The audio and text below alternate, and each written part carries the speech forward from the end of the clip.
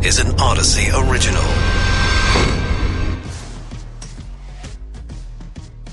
This is KNX In Depth. I'm Mike Simpson. I'm Charles Feldman. A new Amazon show called Ring Nation. It's pulling together all kinds of funny and crazy moments captured on Ring videos, but critics say it goes way too far. We'll go in depth into what they're saying. The California Air Resources Board voting today to move ahead with a plan to ban gas-powered cars by 2035. We look into whether the electric grid can handle what would be a really big increased demand for power. We also look into whether other states are going to follow along. New data is out on life expectancy. COVID was a big factor in a drop. We'll tell you where California ended up. President Biden taking it upon himself to partially cancel his student debt and make DACA permanent. Is that legal? We may have doubles out there, all of us. New research shows how much in common genetically we may have with people we don't even know. Doppelgangers. And would you want a pet alligator? Can they even be pets? Well, no, they can't, but that doesn't stop some people, apparently. Maybe like a service service alligator. With a big toothy grin? Yeah, it's a cute alligator, I have to admit. It does look friendly, which is a strange thing to say. I know. But it's in the running for America's favorite pet. So at the end of the show, we'll talk about that. We start, though, with criticism over the new show Ring Nation. Chad Marlowe is Senior Policy Counsel for the ACLU, and Myesha Hayes is Campaign Strategies Director of Media Justice. Both of you, thanks for being with us. Chad, let me start with you. Can you briefly explain to our listeners what exactly this show is about? Well, I'll tell you what I think it's about. What it seems to me is it looks like an attempt by Ring to kind of take a product that has been a really problematic from a kind of a criminal justice and racial justice lens and try to turn it into something that's entertaining and fun and palatable to the public, I think with the end goal of selling more Ring doorbells to the public. But this is no America's Funniest Home Videos. This is a device that has been used to kind of heighten racist reactions, essentially allowing people to, in white neighborhoods to report suspicious people, which always seem to be people of color, or to bring more policing into already over-policed neighborhoods. Having Wanda Sykes host it, I'm a big Wanda Sykes fan, but at the end of the day, again, they're using their enormous outreach as a company to try to make a fairly dangerous product, something that makes people laugh, even potentially at the risk of embarrassing others or intruding into their privacy. Myesha, do you agree? And is this really Ring's fault, or is it the nextdoor.coms of the world, or people would just gossip among their neighbors anyway? There's a whole bunch of people who use Ring just to see if there's a package at the door. You were breaking out. Could you repeat your question? Yeah. Is this really Ring's fault in any way? Do you agree with what Chad was saying there, if you could hear him? Yeah, absolutely. I mean, I think the public has been really duped about, what Amazon Ring is and how dangerous it is in our communities. These devices are capable of surveilling so much more than who's dropping off a package at your front door. Anybody captured on anybody passing by, your front door is captured on these devices, and those people did not consent to be a part of this private surveillance network. So I think, we've been campaigning around Ring for a number of years because these partnerships, as Chad has talked about, particularly their partnerships with the police, have really opened up new ways for law enforcement to harm black and brown immigrant, communities. Well, Chad, let me run this by you. A representative for MGM, they told The Hollywood Reporter that the show gets the permissions for each video from the owner and anyone who can be identified in the video, or from companies that hold the rights to the clips. So does that not satisfy the concern that innocent people would be captured and exploited in a show without their approval? It does to that one issue, but I think the secondary issue is, it normalizes these devices. So, people watch this show, they laugh either with the people on the video or at their expense. And then they go out and say, hey, you know what? I got to get me one of those Ring doorbells. But then their Ring doorbells are not limited to developing videos for this show. Their Ring doorbells are used to spy on their neighbors. They're used to feed data to police. Again, even worse in communities that are over-policed. And so, in a way, if you want to kind of go back to an older example, it looks a lot like a 21st century Trojan horse, right? Ring is saying, look at this beautiful horse, put this on your front doorstep. And it turns out there's an army inside. And I think that's the problem here. It's selling Ring now as an entertainment device when in fact it is far more and far more dangerous than that. Maisha, back to you and back to this idea that the camera is the problem. Isn't this a people problem and not the camera's fault? I mean, the people are going to spy on their neighbors anyways if that's what they're using it for. You can do that with binoculars. Yeah, I mean, I think the problem that we have is that, this is an Amazon-owned studio producing a show about Amazon surveillance products. So it's really clear that Amazon is doing everything in its power to rebrand Ring and attempt to distract us from the bad publicity it has actually gotten over the past few years. And just as Chad was saying, this is about also normalizing surveillance in our communities. But I also want to add that this is, not only a tactic to produce, more positive PR, but it also deepens the pockets of a company that has already made a business of criminalizing Black and brown people. We know media is a powerful tool in reshaping, this narrative, and we felt like it's really important to respond and make it clear that a few funny videos cannot erase the harm that these devices cause for communities of color. Maisha Hayes, Campaign Strategies Director, Media Justice. Chad Marlowe, Senior Policy Counsel for the ACLU. State Air Resources Board votes today on the policy to ban the sale of gas-powered cars in California by 2035. Now, if the state follows through, big changes will be needed to meet the increased demand for electricity.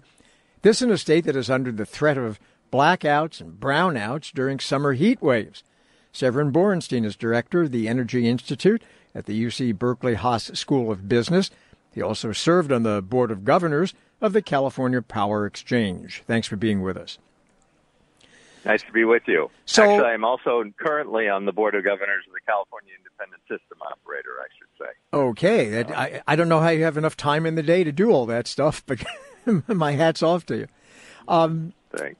How do you, in a state where, as you know, it seems like every time the wind blows too strong, the power goes out, how are we going to have enough power if, in fact, we make this transition by 2035 to a substantial number of vehicles being electric ones and requiring recharging?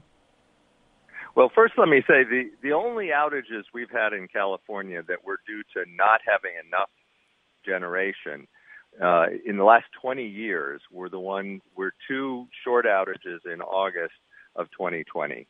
Everything else, we have had outages due to trees falling on lines and due to fear of wildfire and so forth. But as we increase the number of electric vehicles, we are going to need more electricity. When you do the math, though, this mandate is likely to increase the total demand for electricity by about 20%. And that's recognizing by 2035. That's recognizing that we're not going to take all the old cars off the road by 2035. We're just going to make new car sales electric. Now, 20% is a pretty big increase if we don't manage it well, and particularly if it happens all at the end of the day when the sun is setting or losing the solar power. That would be a real problem. On the other hand, if we do manage it well and we can move charging to times when we have plenty of power, particularly during the middle of the day when the sun is shining, we have lots of solar generation, often too much these days, then I don't think it's any problem at all. So the real question is not can we manage this extra power, but can we make sure it gets used at a time when the electricity is plentiful and that we don't crowd it all into those few hours when it's likely to be a real problem. So then you hope everybody's charging at their offices, because people go home at 5 or 6 o'clock and they charge. But we still get all of these flex alerts called, and people are mystified when we get this, because it can be hot for a week and a half, and then it's like, ooh, next Thursday, flex alert, guys. Nobody really understands. We're keeping one of the nuke plants online so we can have that percentage of power with us longer than we thought we would. So aren't we still right up against the line here? We are. We are having a very tight situation right now. That's really not going to be affected by this new mandate, which is going to gradually phase in over time. But we are having flex alerts, and the reason they often come late in a heat wave is because buildings don't cool down as well when it's hot, and so the demand for air conditioning gradually steps up every day of a heat wave. And so we often don't get a flex alert for the first couple of days. And then on the third day of a heat wave, that's when things get really tight. And you're right, the time when they get tight is the end of the day. It's when the sun is setting, people are coming home, but they're still running air conditioning. That's when we really have the biggest net shortage on the system, as we lose solar and are still air conditioning a lot. And that's when we need to encourage people to, where they can move their demand, move it off of those hours. So charging at work is going to be a big part of this. Of course, we don't know what the work schedules are going to look like 10 or 15 years from now. Are people going to be going to work most days, or are they going to be working from home a lot more? So there's a lot of uncertainty, but this new mandate is going to have to be paired with a lot of focus on making sure we get charging stations where we need them and people use them when it is most appropriate. And I took note of the fact that when you're going through the litany of why it could work out well, it was all predicated on the notion of if we do it right. How confident are you that we're going to do it right? I'm pretty confident. I'm seeing some pretty good signs of gradual changes in the way people use electricity, but we're not there yet. It's going to take a lot more effort to make people understand that in order to make this respond to the climate crisis, we're going to have to pay a bit more attention to energy than we're used to. We're used to not even thinking about it at all. We're used to just turning on the light anytime, day or night, or turning on the air conditioning anytime, day or night, and always assuming there's plenty of power. And that we can do that still, but it's going to be really expensive if we also phase out fossil fuels. Severin Bornstein there, director of the Energy Institute at UC Berkeley and Cal ISO Board of Governors. Coming up, new research doubles down on the idea that lookalikes share a lot more in common than just the same face. And America's next favorite pet could be an alligator. Right now, though, back to the California plan to ban the sale of gas-powered cars by 2035. State's the largest auto market in the country, so the car companies need to adjust to this. The other states, too. I think Washington says, yeah, we'll go along. David Welch is the Detroit bureau chief for Bloomberg News, author of the upcoming book, Charging Ahead, GM, Mary Barra, and the Reinvention of an American Icon. David, thanks for being with us. So the car companies are already moving in this direction? They are, and slowly but surely. If you look at it now, they've got, maybe 24 EVs on the market, and some of those are things like the Chevy Bolt and Nissan Leaf that have been around a while. But within a couple of years, we're going to have more than 100 pure electric vehicles for sale in the United States.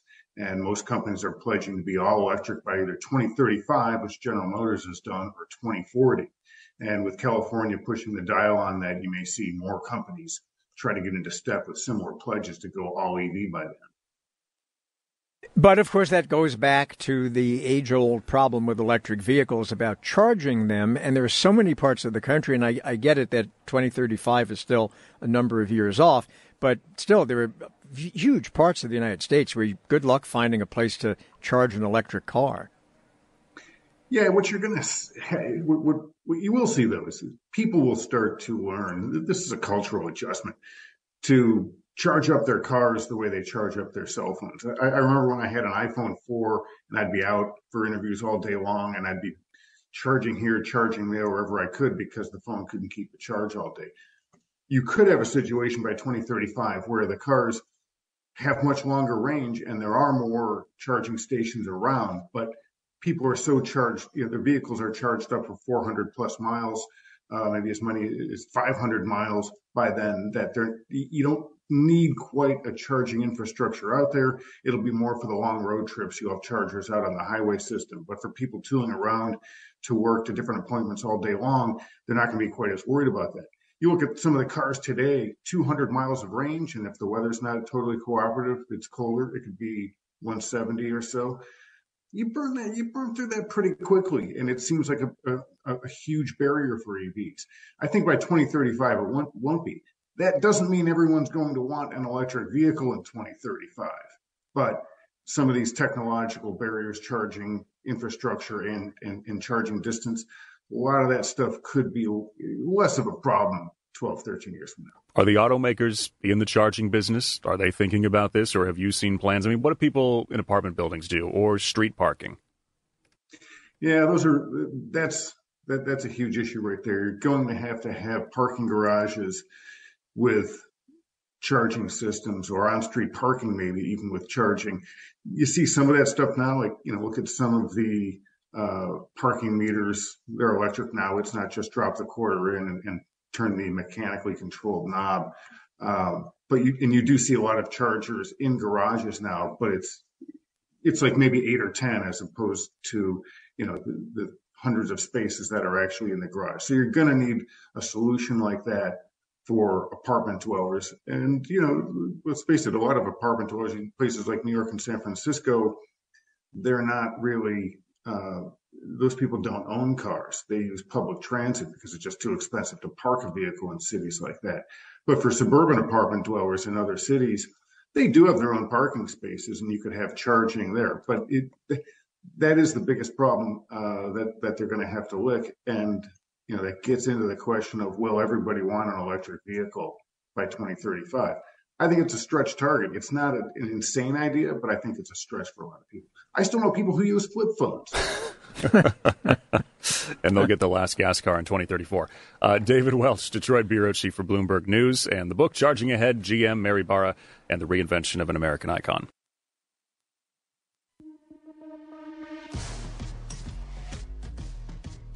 This is KNX In Depth with Mike Simpson. I'm Charles Feldman. There's new CDC data out on life expectancy for 2020, first year of the pandemic. Found New York had the largest drop, 3 years, from 80 to 77. New York got hit the hardest early in the pandemic as the virus tore through New York City and surrounding areas. California had the 16th largest drop, nearly 2 years, from 80.9 to 79. With us is Dr. Andrew Neumer, professor of population health and disease prevention at UC Irvine. Thanks for being with us. So I guess it's not surprising, since the United States had such a bad outcome with the pandemic, that we would see life expectancy drop. Is there anything, though, in the numbers that you find in the long range troubling? Hi, Charles. Glad to be back on KNX. What troubles me is that I think we're going to keep seeing this.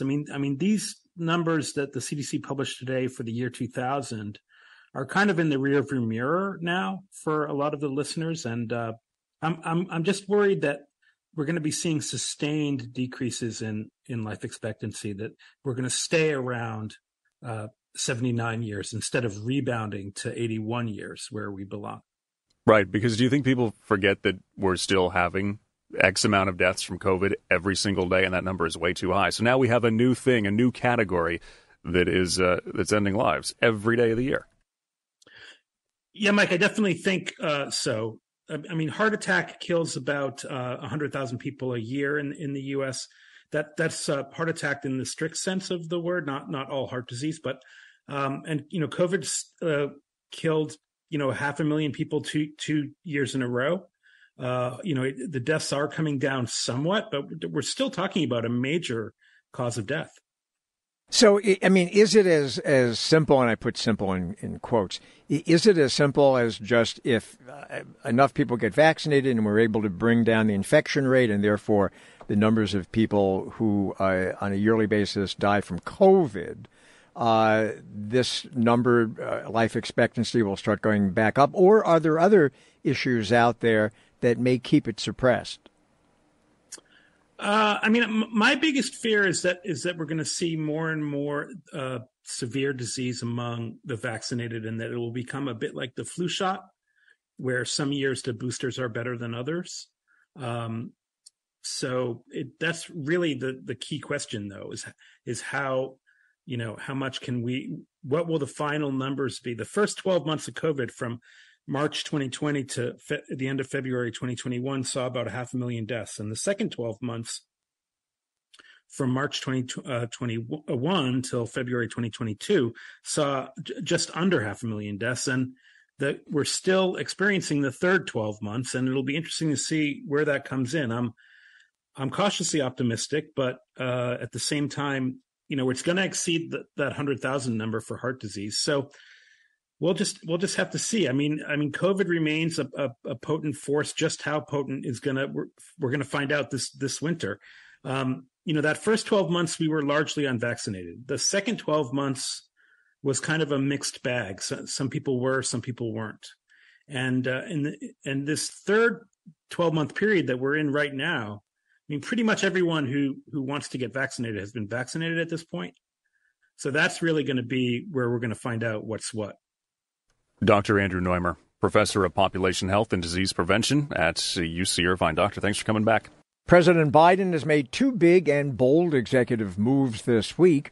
He partially canceled student debt, and his administration also finalized a rule to transform the immigration policy known as DACA into a federal regulation. It's a movement to protect it from legal challenges. Before, there was talk that these two issues needed to be solved through Congress, so are the changes legal? With us is constitutional scholar John Hsu, served in the George H.W. Bush and George W. Bush White Houses. John, thanks for being back with us. Let's take student loans, and we'll get to DACA in a minute. But I remember this campaign promise, right? We want Congress to do this, and here's the amount. I want to do the $10,000. But then time kept ticking by, and we know what the approval ratings are. I've seen the commentary. Like, he needed a win, so he did it by the stroke of the pen. Can he? Could he? Well, Mike and Charles, I think you're right. There was a campaign issue, and even Nancy Pelosi last year herself said that the president had to go through Congress. They found what they think is an exception that will stand up in court through the HEROES Act of 2003.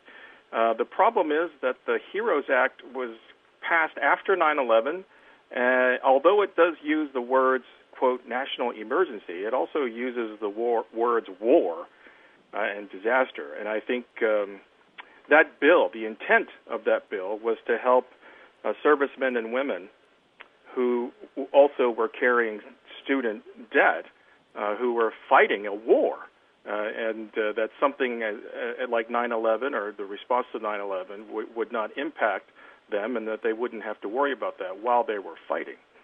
But, so the fact that the president is using the statutory hook, it's awfully thin ice. I mean, doesn't this country have a sort of long history of taking these various congressional acts, like, right after 9/11, and then using it for a multitude of things that one can argue have very little to do with 9/11? So if that's the case, isn't this just one more? Yes, of course.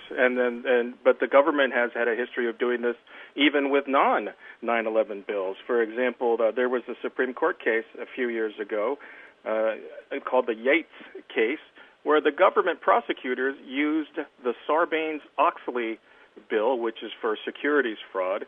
They used that to prosecute a guy for catching a fish that was too big, that was outside of the Fish and Wildlife regulations.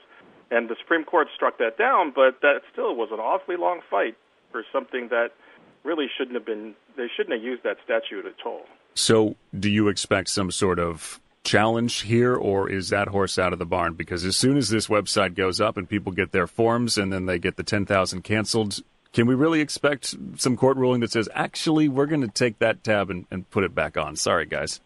Well, I don't know that the court can do that, but what the court can do, assuming they find a suitable plaintiff, it has to be somebody who actually suffered an injury in fact, most likely a loan servicer against whom this new executive action would probably hurt. But the court would probably say, for those who have already received their $10,000 or $20,000 break, congratulations, but this cannot happen again in the future. That's probably the better way to do it. And the court, this most recent term, decided a West Virginia case in the major questions doctrine, and I think that at least part of that case would apply to this situation with the student debt. Okay, so now let's talk about DACA. Can the president do what he did? Well, the president can certainly proceed with notice and comment and creating a federal regulation as he did. The problem with it is that right now the district court in Texas has ruled DACA as unlawful and unconstitutional. It has been appealed to the Fifth Circuit. The Fifth Circuit covers Louisiana, Texas, and Mississippi. Now, the Fifth Circuit has not issued its decision yet, but based on the oral argument, it is likely that they'll agree with the U.S. District Court. So, the whole premise of DACA was on shaky ground to begin with, when President Obama said that he had a pen and a phone, and he would go ahead and do what Congress either would not or could not. That's kind of a problem, and I think it's right that the states would sue the federal government and say, well, that this DACA program, as well-meaning as it is not in line with the current statute, which is the Immigration and Nationality Act. If Obama had the pen and the phone and Biden's got the pen now and he's triple underlined it, is it any stronger than it was a week ago in the eyes of these courts that are going to look at it? Well, a little bit, in the sense that he's codified it into the Federal Register, and so. But really, the Supreme Court already ruled during the Trump administration that even if President Trump felt that DACA was improperly instituted, that they could just not arbitrarily, remove DACA or delete it, that they had to go through an administrative process to do it. So all this really does, if the court rules DACA illegal, all that it does is it makes it harder to delete the program, that they have to go through the administrative process. But it doesn't change the end result. How long of a history is there in this country of presidents doing this sort of thing, whether it's with DACA or student loans, by executive action? Is that a fairly recent thing? By fairly recent, I mean in the past, 50 to 100 years?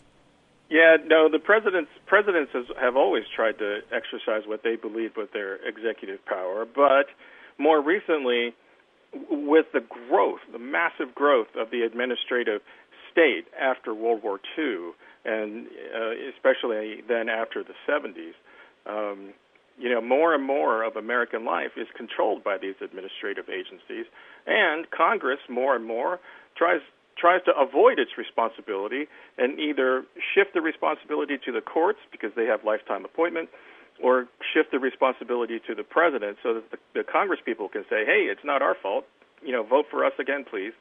So it is. Some of it is a recent problem, but presidents have always tried to, stretch the bounds of their authority. Yeah, I was going to say, in some situations, look, presidents are going to try to be president. I'm the executive, I'm going to sign this, we're going to do it. But if Congress would just do more of their jobs, we wouldn't always be in this position. Oh, yes, that's for sure. All right, John Hsu, he was in the George H.W. Bush and George W. Bush White House's constitutional scholar.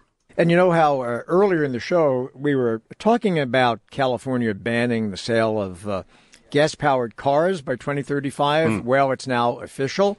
It was a unanimous vote of the board. So 2035 is the target date when new electric cars will be the order of the day, and you are not supposed to be able to buy new gas ones. I remember the spokesman for the air board earlier this week. They said, what do you think the chance? He's like, 99.9% that it'll pass. So yeah, well, there we go. This is KNX In Depth. He's Mike Simpson. I'm Charles Feldman. Do you have a double? Somebody who looks like you but isn't related. Doppelgangers, they're real. There are people who look almost identical to one another out there despite not having that direct family relationship. Researchers in Spain studied doppelgangers and found some of them have a lot in common genetically.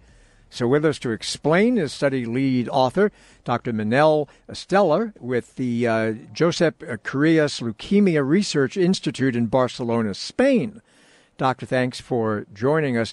So what got you interested in this? Was it something like we've been told someone else looks like us? Yeah.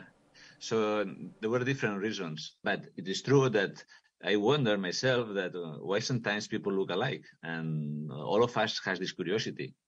And this relates to the concept of nature versus nurture. What's important, what we inherit or what we do, our lifestyle? And this type of studies try to solve that question. I mean, we have such a large population on the planet, right? Is there even a I don't know, just sort of a preliminary guess on how many people are likely to look kind of like, like me or you or Mike? Yeah. So this is important how we define look-alike. For example, somebody that is 100% identical, it is very difficult still. But somebody like is 80% identical, 75 identical, that is very likely, in fact. In fact, that is probable that around the world, with a high number of population right in the planet, there are somebody that looks very much like you. And this didn't happen before because we were less people around in the Middle Ages, for example. But now that there's something else here, is that people are using internet and TikTok and Instagram and other apps just to find people that look like them. So now it's easier to find somebody that looks like you. So when you got these people who look very, very similar, what did you find when you started really digging into the reasons for this? Yeah. So first, I took a scientific approach, okay, because then even if somebody tells you that you look like another, you have to show that this is really true. So we ran these facial recognition algorithms. Then we proceed to the analysis of the biological material of these people. And this in this biological material, we studied the genes, the regulation of the genes, and bacteria. How many types of bacteria we have, and this is called the microbiome, that it's also relevant. And we found at the end of the story is that they look alike mostly by the genes, by the genetic sequence of the genes. So, I mean, in its simplest way of understanding it, because that's the only thing I get is simple things. in its simplest way, is it just that there are only so many ways, a finite number of ways that a human face can be put together? You know what I'm saying? Yeah. No. So sometimes we think that we're very complicated, but we're just like another animal, not so much complicated. So in our case, around 2,000 genes are relevant for the face. Is what we found in our study, around 2,000 genes. Okay, and we have around imagine 40,000 genes. So in these genes, only sometimes one variation of the gene is important. And this can be interesting because now if you know that these genes are relevant for the shape of the nose, of the eyes, of the mouth, of the lip, for the bone structure of your head, so you can think that using this genome, you can start reconstructing a face, making a face from the genome. And that may have applications in forensic medicine, for example. When you got these people together, were there other similarities? I mean, height and weight? Yeah. So at the beginning, we just look at the faces, no? Like a mathematical look at the face. But also these people, they took a questionnaire with more than 75 questions, trying to see how they are, no? And there are other things that they look alike. For example, they have similar height, similar weight, for example. Or both of them, they are smokers, or both of them are non-smokers. Okay, and this can relate to addiction, that these are, in part, is inherited also. So there are other things that these people look alike. And people that, so I'm more a scientist, I didn't look in detail at that, but for example, some people that know some of these couples, they told me that sometimes even they walk alike. You had mentioned that one of the ways you went about studying this was to use facial recognition, right? Yeah. But that raises an interesting question. Are these people who are virtual lookalikes capable of fooling facial recognition software? No, they are. In fact, we have not tried that. But it is known that, for example, that brothers, they can fool iPhones and others, open the iPhone of the other sometimes. Because relative, you have a brother, you look a lot like your brother sometimes. So, and this is happening now. So we have to be, of course, careful. As the programs do better, they're able to distinguish more traits, of course. But for example, in twins, it's impossible, almost impossible to distinguish them. You want to get on the plane before your doppelganger, Yeah. or else they're going to say no. Yeah, you don't want the airline to say you've already boarded. No, or at least that your double or your lookalike is a good guy. Yeah. Okay, because not, you'll be in trouble. Dr. Manel is still there. Josep Carreras, the Leukemia Research Institute in Barcelona, Spain. Doc, thanks. So, when you think of a pet, you think of dogs, right? Cats, birds, rabbits, hamsters, maybe fishes. Fishes, snakes. I wouldn't think of a snake, but some people do. Yeah. It's not unusual for any of them to be a pet. You know what's unusual? Yeah. An alligator. Very unusual. But there is one. He's famous. He's in Pennsylvania. Name's Wally. He's 7 years old. He's a licensed emotional support animal. He's got a huge TikTok following. Why is that always the thing, right? It's like, how did the alligator pet get famous? Well, TikTok. He's in the running also for America's Favorite Pets, which is a contest which is going on right now. Well, he's got like 70,000 followers, this gator. And, apparently it's owned by somebody who's in the business of rescuing reptiles, because it's illegal to actually own a pet in the state of Pennsylvania, probably in most places, that happens to be an alligator. But it turns out that this particular gator, Wally, is, and I've seen the video. Have you? He's really adorable. He really is. That's the thing. And they use him for people who have different distressed issues. And apparently they're very soothed by this alligator. Now, I don't know who these people are, Mike, but I don't know how you would react. I don't think I would be soothed by an alligator. Yeah, that's the thing. So we're trying to get in touch with the his person, which is Joe, and Joe says, and he's in the TikTok videos that he takes Wally, and Wally will love to go up and snuggle with people. But I love the ones where like Wally is sitting on the table or the fence. Yeah. He's not huge yet. He's, smallish. And they're He's just big like, enough. Yeah, right. I know. Well, the teeth are big enough, right? Yeah. But the people are like 10 feet away, and they're like, oh, that's nice. Yeah, let me just slowly reach out. Well, and the thing with its owner, Joe, is, and this part I don't get. He says that the gator likes to go to climb into bed. Joe, is that true? Does Wally like to climb into bed with you? He does. He actually sleeps with me quite often. I mean, do you think that's weird? Do I think it's weird? I think it's totally off the hook. How did I've had gators over 30 years. I've never had a gator ever. None of them had ever leaving my bed with me. Yeah, I was going to say, this is supposed to be a special gator.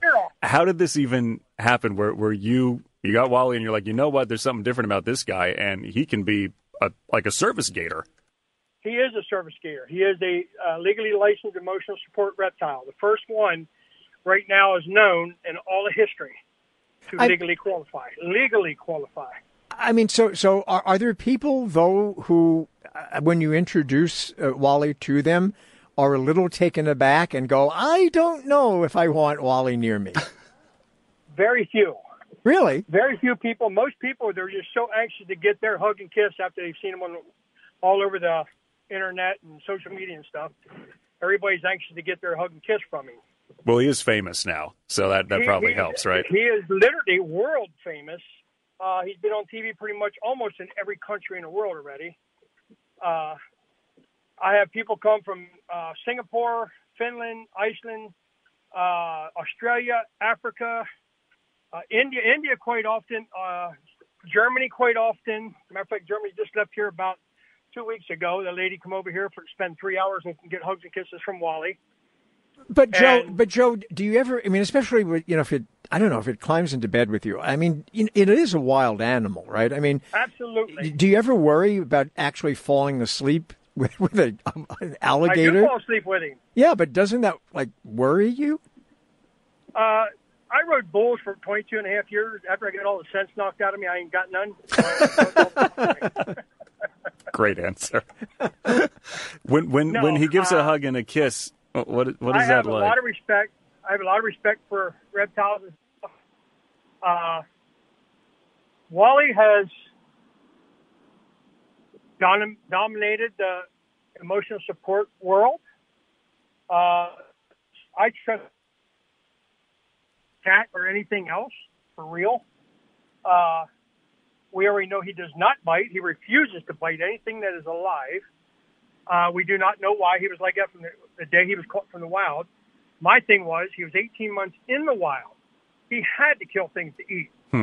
Why did he stop biting? And my thing is, okay, I'm a Christian. I believe he was God sent because I work with a lot of people and feed a lot of hungry families and stuff like that there.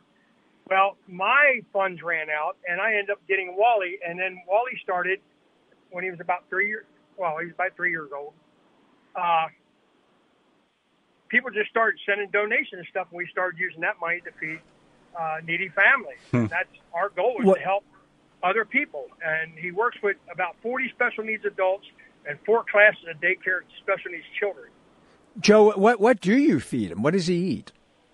He only eats chicken legs, dead rats, and cheesy puff corn. That's all. Cheesy puff corn. Doesn't he get all that like orange stuff all over him? Doesn't he hate that? Because no, I do. I do too, but he don't. Doesn't mind. He doesn't mind. It's the most chill alligator. The other alligators, on the planet. they'll eat anything. They'll eat a live rat, mouse, snake, don't matter. But Wally has a Chihuahua that sits on him and watches TV. He doesn't. They're best of friends. Wally has free roam in the house 24/7. Chihuahua runs the house 24/7, and never, ever been an issue. How long do alligators live? They can live up to 95 years in captivity. Wow, and Wally is 7, right? You said about 7? 7 years old. Yep. So I'm only going to outlive him by 2 years. I'm 69. What's his future, though? I mean, what's going to happen as he gets older? Well, my best friend and our biggest supporter, matter of fact, she helps does a lot of the stuff. She's mostly behind the scenes. She don't like being in front of the camera. Her children, Wally has taken to her children like you think they were his. And her daughter, if no matter what goes on, if her daughter gets in the pond or the pool, he won't pull with nobody else. He goes to her, and then that's all he does. So he'll have somebody. He's already willed to her. Joe Henny there with Wally the Gator, up for America's favorite pet. He is kind of cute in an alligator kind of way. Yes, he's got that toothy smile. That's right. Right off the side there. Yeah. All right. That's In Depth for today.